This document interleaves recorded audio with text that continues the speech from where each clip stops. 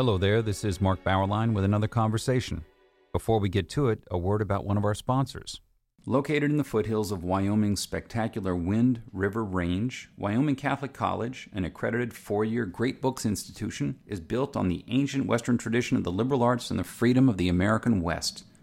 The college offers its students an immersion in the primary sources of the classical tradition, the grandeur of the mountain wilderness, and the spiritual heritage of the Catholic Church. Students experience the illumination of imagination and intellect through the great books and traditional disciplines, literature and philosophy, mathematics and theology, science and Latin, and an outdoor program second to none. The college celebrated an in-person graduation with its seniors last year and welcomed its largest freshman class ever this year. Learn more about the college's unique space in the world of American higher education at wyomingcatholic.edu. There's a new translation of a play by someone named Seneca out called The Madness of Hercules. And the translator of the play is our own Dana Gioia. First Things is claiming Dana Gioia as one of the part of the group with a long introduction included as well. And so Dana is here again, as he was a few weeks ago, to discuss his new volume of poetry, this time the play, and Seneca, and the history of tragedy in general. We can get into that. Before I welcome him, let me mention that new volume of poems once again called Meet Me at the Lighthouse. Just out. Anyway, welcome again, Dana. It's good to be back. And I should probably explain that my Seneca book is a sort of centaur. It's one half book about Seneca and one half poetic translation of one of his great tragedies. That introduction, actually, I read through it very closely. Yeah, it's much more than an introduction. It's really a full essay on who Seneca was and the history of Seneca in actually the history of literary criticism and performance as well. But first, Dan, for our listeners, why don't you just tell us who was Seneca?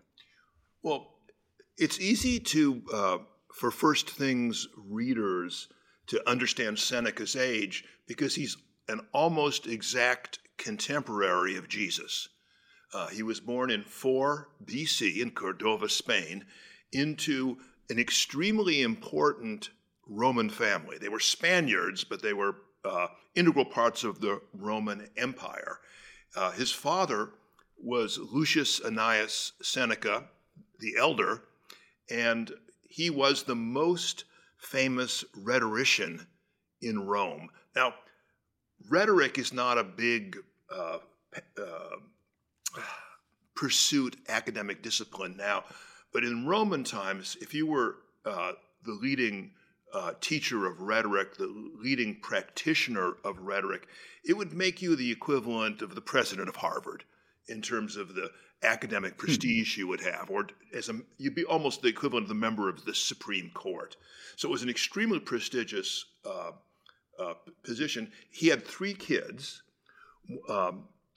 Seneca became really the greatest Stoic philosopher of Roman history. Another one of his sons became one of the leading financiers of the Roman Empire. And his son, Junius Gallo, he changed his last name because he was adopted by a wealthy Roman who had no child. Junius Gallo, Christians know, because he was the judge who presided over Paul the Apostle's trial in Greece when a group of Jews brought Paul in there and accused him of all sorts of disruptive crimes. And Junius Gallo found Paul innocent. So curiously, although Seneca is a pagan philosopher, his life and the life of his brother intersects with early Christianity. Seneca was a public figure almost immediately, but Caligula disliked him because he was such a powerful, reasonable person that Caligula was going to murder him. But he was talked out of it because they said, well, this Seneca's so sickly, he'll probably die anyway. So Seneca, went into an exile, and then he was exiled again under Claudius. Then he was famously brought back by Nero's mother to be Nero's tutor. And for a number of years, Seneca essentially co-administered the Roman Empire with a general named Burrus. And they kept Nero in line. It was thought to be the best governed period of time in the Roman Empire. But when Burrus died, Seneca could no longer control Nero. No one could control Nero. And eventually Nero ordered Seneca's death. Seneca committed suicide in this very consciously imitating Socrates' suicide, surrounded by his disciples, disciples talking to them. So anyway, Seneca is this major figure in Roman history and a major figure in Roman philosophy. Now, what people have forgotten is that he was also the greatest tragedian between the Greeks and the Renaissance. And in fact, he is the most influential single tragedian, probably, until Shakespeare. Anybody in the Renaissance who was writing tragedy was patterning themselves after Seneca's plays, which are curiously no longer taught. Well, that was my next question right off the bat. Why isn't Seneca as known today as Sophocles and Euripides? Well, I think there's 2 or 3 reasons. One is that in the 18th century, it was decided largely by the Germans that Greek literature was in every respect superior to Roman literature. I think that's partially, because Roman literature was still associated with Catholicism and the Latin Church. It was also this notion that the Greeks were the original creators of these forms, and the Romans had these dreary imitations. And in Seneca's case, Seneca's plays are very violent and very rhetorical. They're full of extended speeches, and this was considered deficits. In fact, I quote a famous historian of tragedy who gives this long list of everything that's wrong with Seneca's plays. Now, I asked myself something really simple. If he was so bad, why did Corneille, Racine, Shakespeare, Calderon, Lope de Vega, why did all of the Renaissance dramatists love him, and how did he inspire the greatest period of European tragedy? And so if you go back, you realize that Seneca's plays are not like Sophocles' plays, but they're actually quite wonderful in their own way. And I think that the closest thing they are in some ways is to opera, tragic opera, which you can make a linear connection between Seneca and the development of tragic opera in the Renaissance. I have to say, I hadn't read The Madness of Hercules before, but those speeches are stunning. And little lines, little snippets. I think you preserved very well the epigrammatic moments where you get sort of moral commentary upon life in this world that are worth writing down in your copybook. And so I'd love to see Seneca on more syllabi and more performances. But Dana, if we jump into the play, you mentioned the violence that we get. Do you think the violence in the plays is part of the fact that they're not? Some of the violence in Hercules here, it's very disturbing. Well, this is that part of the problem? Well, I think, there's a notion that, in Greek tragedy, there's violent, tragic events, but they always happen off stage. And someone comes in and says, Hercules has killed his wife and his children. Everyone is sad. And so the violence is at one level. In Seneca, the violence isn't center stage, but the violence is one step closer. It's happening just behind a wall on a stage. When Hercules, let me tell you the basic plot of the play. which is Yes. Hercules has been given 12 labors, and he has to complete these labors to earn his freedom. The last of these is to go down to the underworld and bring forth Cerberus, who is the guardian, of Tartarus, the guardian of the underworld. This is, by Roman terms, a tremendously sacrilegious act. I mean, the things that are in hell are supposed to stay in hell. They pollute the upper world to bring them there. This is very similar to Christian belief in the sense that it is a pollution to bring demonic things into ordinary lives. They are to be separated, from the world that God has created. And so this Hercules enters by dragging Cerberus onto stage. And so, these are very dramatic. This is the kind of thing you'd see in Baroque opera. It's the kind of things, frankly, you see in movies. When you read Seneca, you go, oh my God, this is Quentin Tarantino. If you think of Quentin Tarantino, you have these characters that just give these long speeches, and then they have these violent acts. And there's a wonderful effect, disturbing effect, I find in Tarantino's case, about using rhetoric and a kind of poetic language with violence. But that comes right out of Seneca. And so I think that actually people today read Seneca, they don't find him unbelievably violent because it's very consistent with popular entertainment.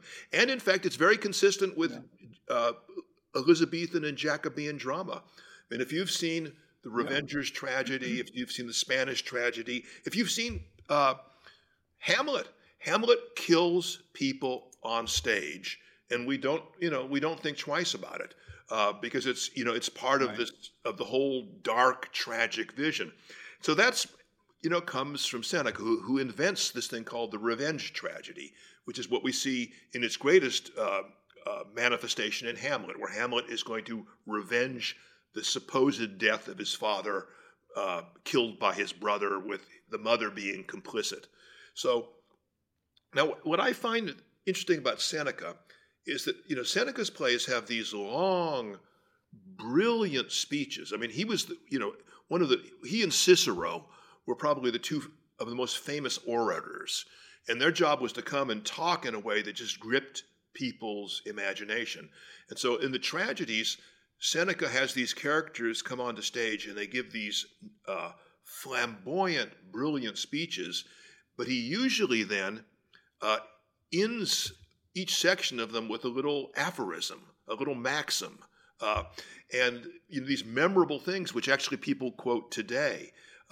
And so you have this effect of expansion, contraction,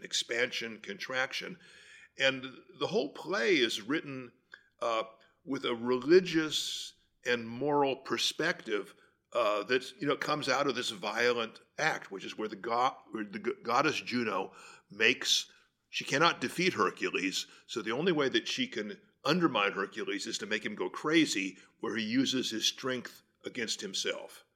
And ends up in the death of his children, which is the same plot as Euripides' Heracles. So it's not the violence is not something that Seneca invented, although his depiction is a little more graphic. But there's the two reasons that I would recommend this play to people are the reason one is Dante, the reason two is T.S. Eliot. This is a play that Dante read, learned from, and used in his Inferno, because the third act of The Madness of Hercules is a long description of the underworld. And when you read this, you'll recognize right away how much Dante borrowed. People never acknowledge Seneca, but Seneca is the missing piece between Virgil and Dante. The other reason is that Seneca was an author who T.S. Eliot found fascinating. And in fact, T.S. Eliot quotes The Madness of Hercules twice in his poetry. So it's, most famously in the opening of Marina, which is has this line in Latin, and that's the line that Hercules says as he comes out of his murderous madness, where he doesn't know where is he, what shore is he, what country is he in. And that's used for, in Eliot's poem, I think, is a way of saying that the speaker of this, who's a Shakespearean character, by the way, is coming out of a kind of madness and depression and recognizing his daughter. And so, this play is one of the missing links in Western literature. But the reason to read this book is that, I have what amounts to a short book on Seneca that starts this off. It's a 57-page introduction, which gives you Seneca's life, but more importantly, it shows how the whole Western notion of tragedy doesn't really come just out of the Greeks. It comes out of Rome. It comes out of Seneca. And Seneca was the only ancient author that the people in the Renaissance knew. And so the idea of tragedy and even a lot of the idea of opera comes out of Seneca's work. And so, if you don't know his work, I think that you really don't know European drama. You can't really talk about tragedy intelligently because Shakespeare never read a play by Euripides or Sophocles or Aeschylus. They were unavailable. Seneca was also the first classical author to be completely translated into English. That's how important he was. His complete poems was edited by John Donne's uncle, who was the head of the Jesuit delegation in England. And so, so anyway, Seneca's important. He's interesting. He's fascinating. And curiously, right now, there's a popular revival of Seneca's philosophy, Stoicism, in the United States. Let's pause for a moment to ask if you are looking for a Catholic university where the greatest works of Western and Catholic tradition are the foundation for learning, all in an environment that is faithful to the magisterium. That's the University of Dallas in Irving, Texas. Recommended by the Cardinal Newman Society, the university offers an exceptional liberal arts education with undergraduate and graduate programs in arts and sciences, business, and ministry, as well as a campus in Rome, Italy, all of them preserving the wisdom of the past while preparing students for world-changing futures. Academically excellent, always faithful. Apply today at udallas.edu. I'm going to add on the Shakespeare issue. You even give some credit to Seneca for the glorious language of Elizabethan tragedy, don't you? Yeah, if you were an Elizabethan schoolboy, now I don't mean a university student, I mean a schoolboy, you went to grammar school. Now, why did they call it grammar school? It's because you were learning Latin grammar. And so you weren't being taught English grammar in grammar school. You were being taught Latin grammar, and if you were lucky, maybe a little bit of Greek. And so you do all your schoolwork in the morning, and then in the afternoons, you would spend your time translating Seneca, Plautus, Cicero, Virgil. So I think we can be relatively sure that as a schoolboy, Shakespeare knew Seneca's plays and probably translated them as school exercises. And these are great things for a schoolboy to do because people are killing each other. There's monsters, there's ghosts, there's gods, there's demons. And this is the monster movies of Elizabethan culture. And so Shakespeare, I believe, was fundamentally formed. His notion of what tragedy was came out of Seneca. So what's tragedy? Tragedy is one of the modes of human literature. It basically gives you a vision that we have no freedom in our lives. We are the victims. We are the playthings of fate. Some people have happy fates. Some people don't. But if you get caught up in the machinery of tragedy, which is to say, destiny has determined you for a tragic end, You cannot avoid it. What you can do, however, is to defy it and articulate your defiance even if you're doomed. So if you think of Hamlet, for an example, Hamlet dies at the end of his play. Denmark is lost. His beloved is dead. His whole family is dead. The court is destroyed. And so why is it a great play when it's just so unhappy? It's because scene by scene, act by act, Hamlet articulates what it feels like to be the plaything of fate. What is it like to try to take revenge, against action? What is it like to make the decision to live and not kill yourself, to be or not to be? That is the question. And so, I think when people see Hamlet for the first time, they're surprised by it because it's mostly glorious talk, punctuated by quick murders or suicides. And that's Seneca, which is this notion of these tremendously brilliant, impassioned characters who come forward and talk about what it means to suffer as a human being. And that's the tragedy. You say in your introduction that in spite of Seneca's pagan outlook, there were things about his stoicism that actually appealed to early Christian thinkers, including Augustine. What did they like about Seneca's outlook? Well, Seneca, when you read, last night I was reading some of Seneca's essays. I was trying to read them in Latin, and I have, with the Globe Classical Edition. Seneca is so very much like the church fathers in some respects. Now, Seneca is in a pagan culture. He's in a polytheistic culture, but he believes in a single divine God, a single omnipotent God. He has a very Protestant understanding of that God. He thinks that God, through his Holy Spirit, inhabits us, and we gain wisdom and strength by pursuing the divine that is within us. So, you look at that, that plus his tragic sense of life is not all that far from John Calvin.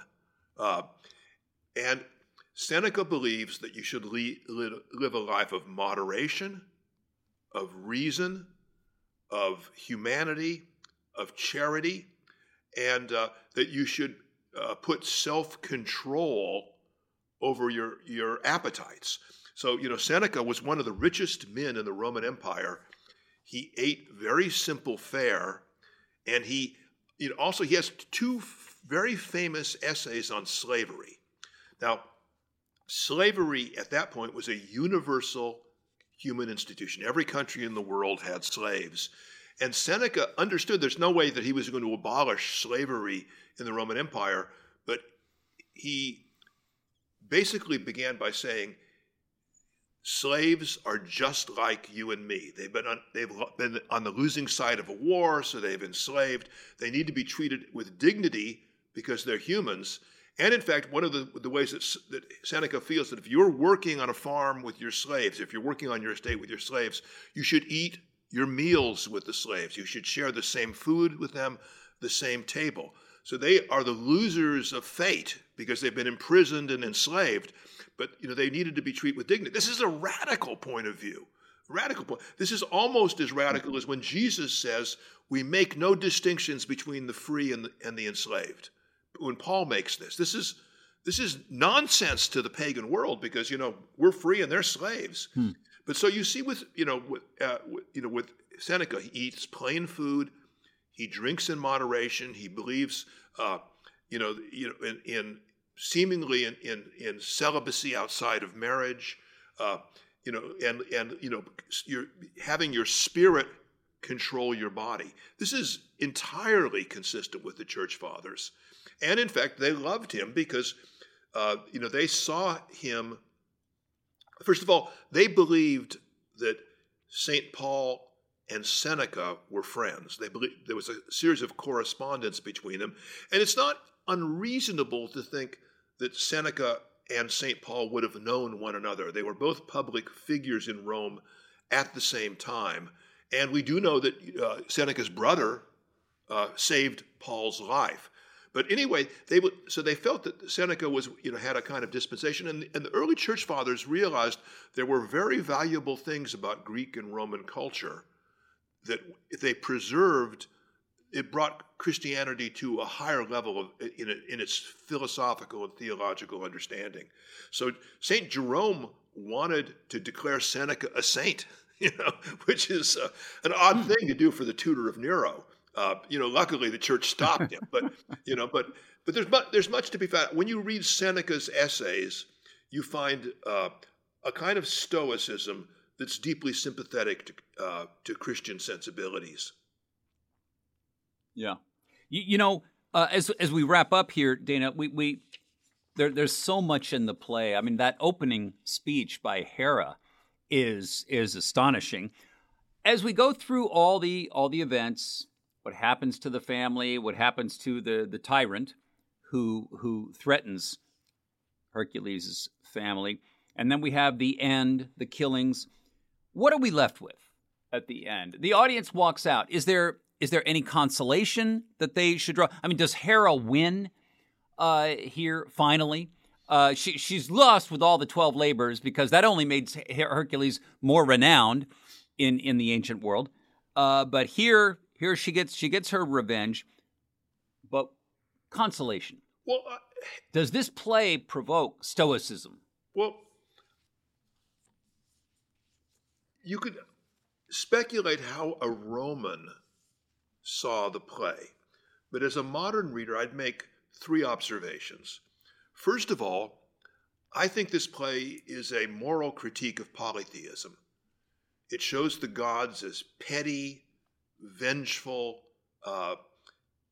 evil beings.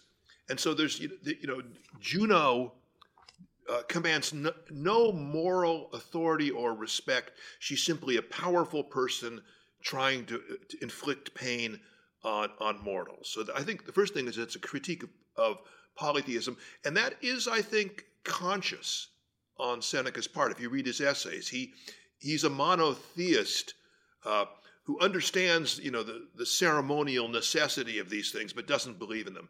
The second thing is, when does this happen to Hercules? At the greatest moment of his triumph.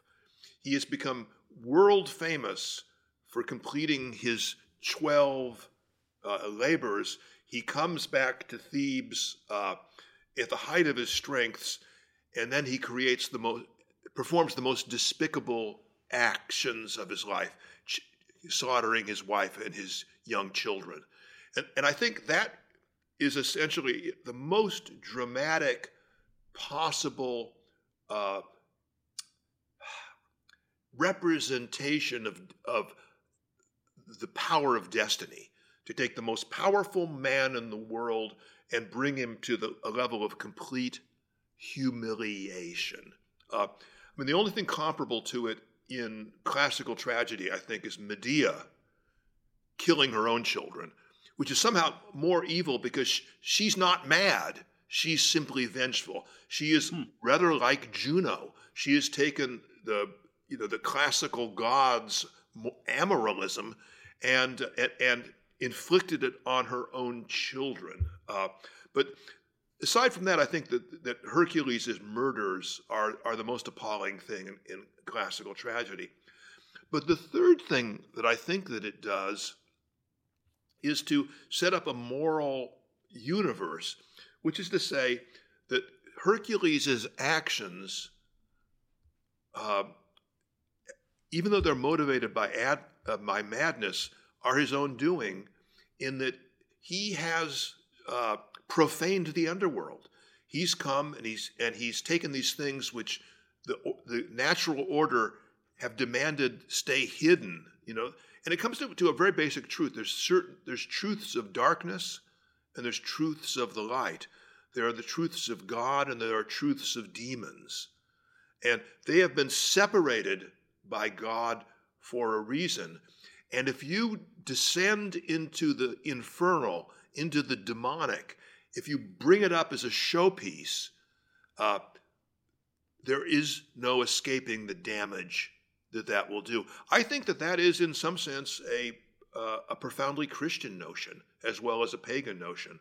So I do think that the play, for all of its violence, is a deeply moral play, and certainly those things have been articulated in these brilliant speeches.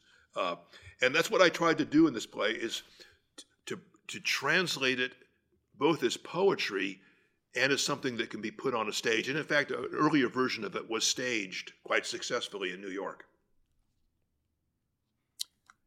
The play is The Madness of Hercules by Seneca, translated by Dana Gioia. Dana, thank you for joining us.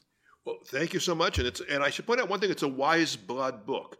Wise Blood is this fantastic Catholic publisher, and they bring out books of the highest quality. So it's important, I think, to support them as a press. And thank you for listening to our conversation, which has been supported by Wyoming Catholic College, which combines great books, the Catholic tradition, and the great outdoors of the American West into an extraordinary education. Go to wyomingcatholic.edu or contact the admissions office at 877-332-2930.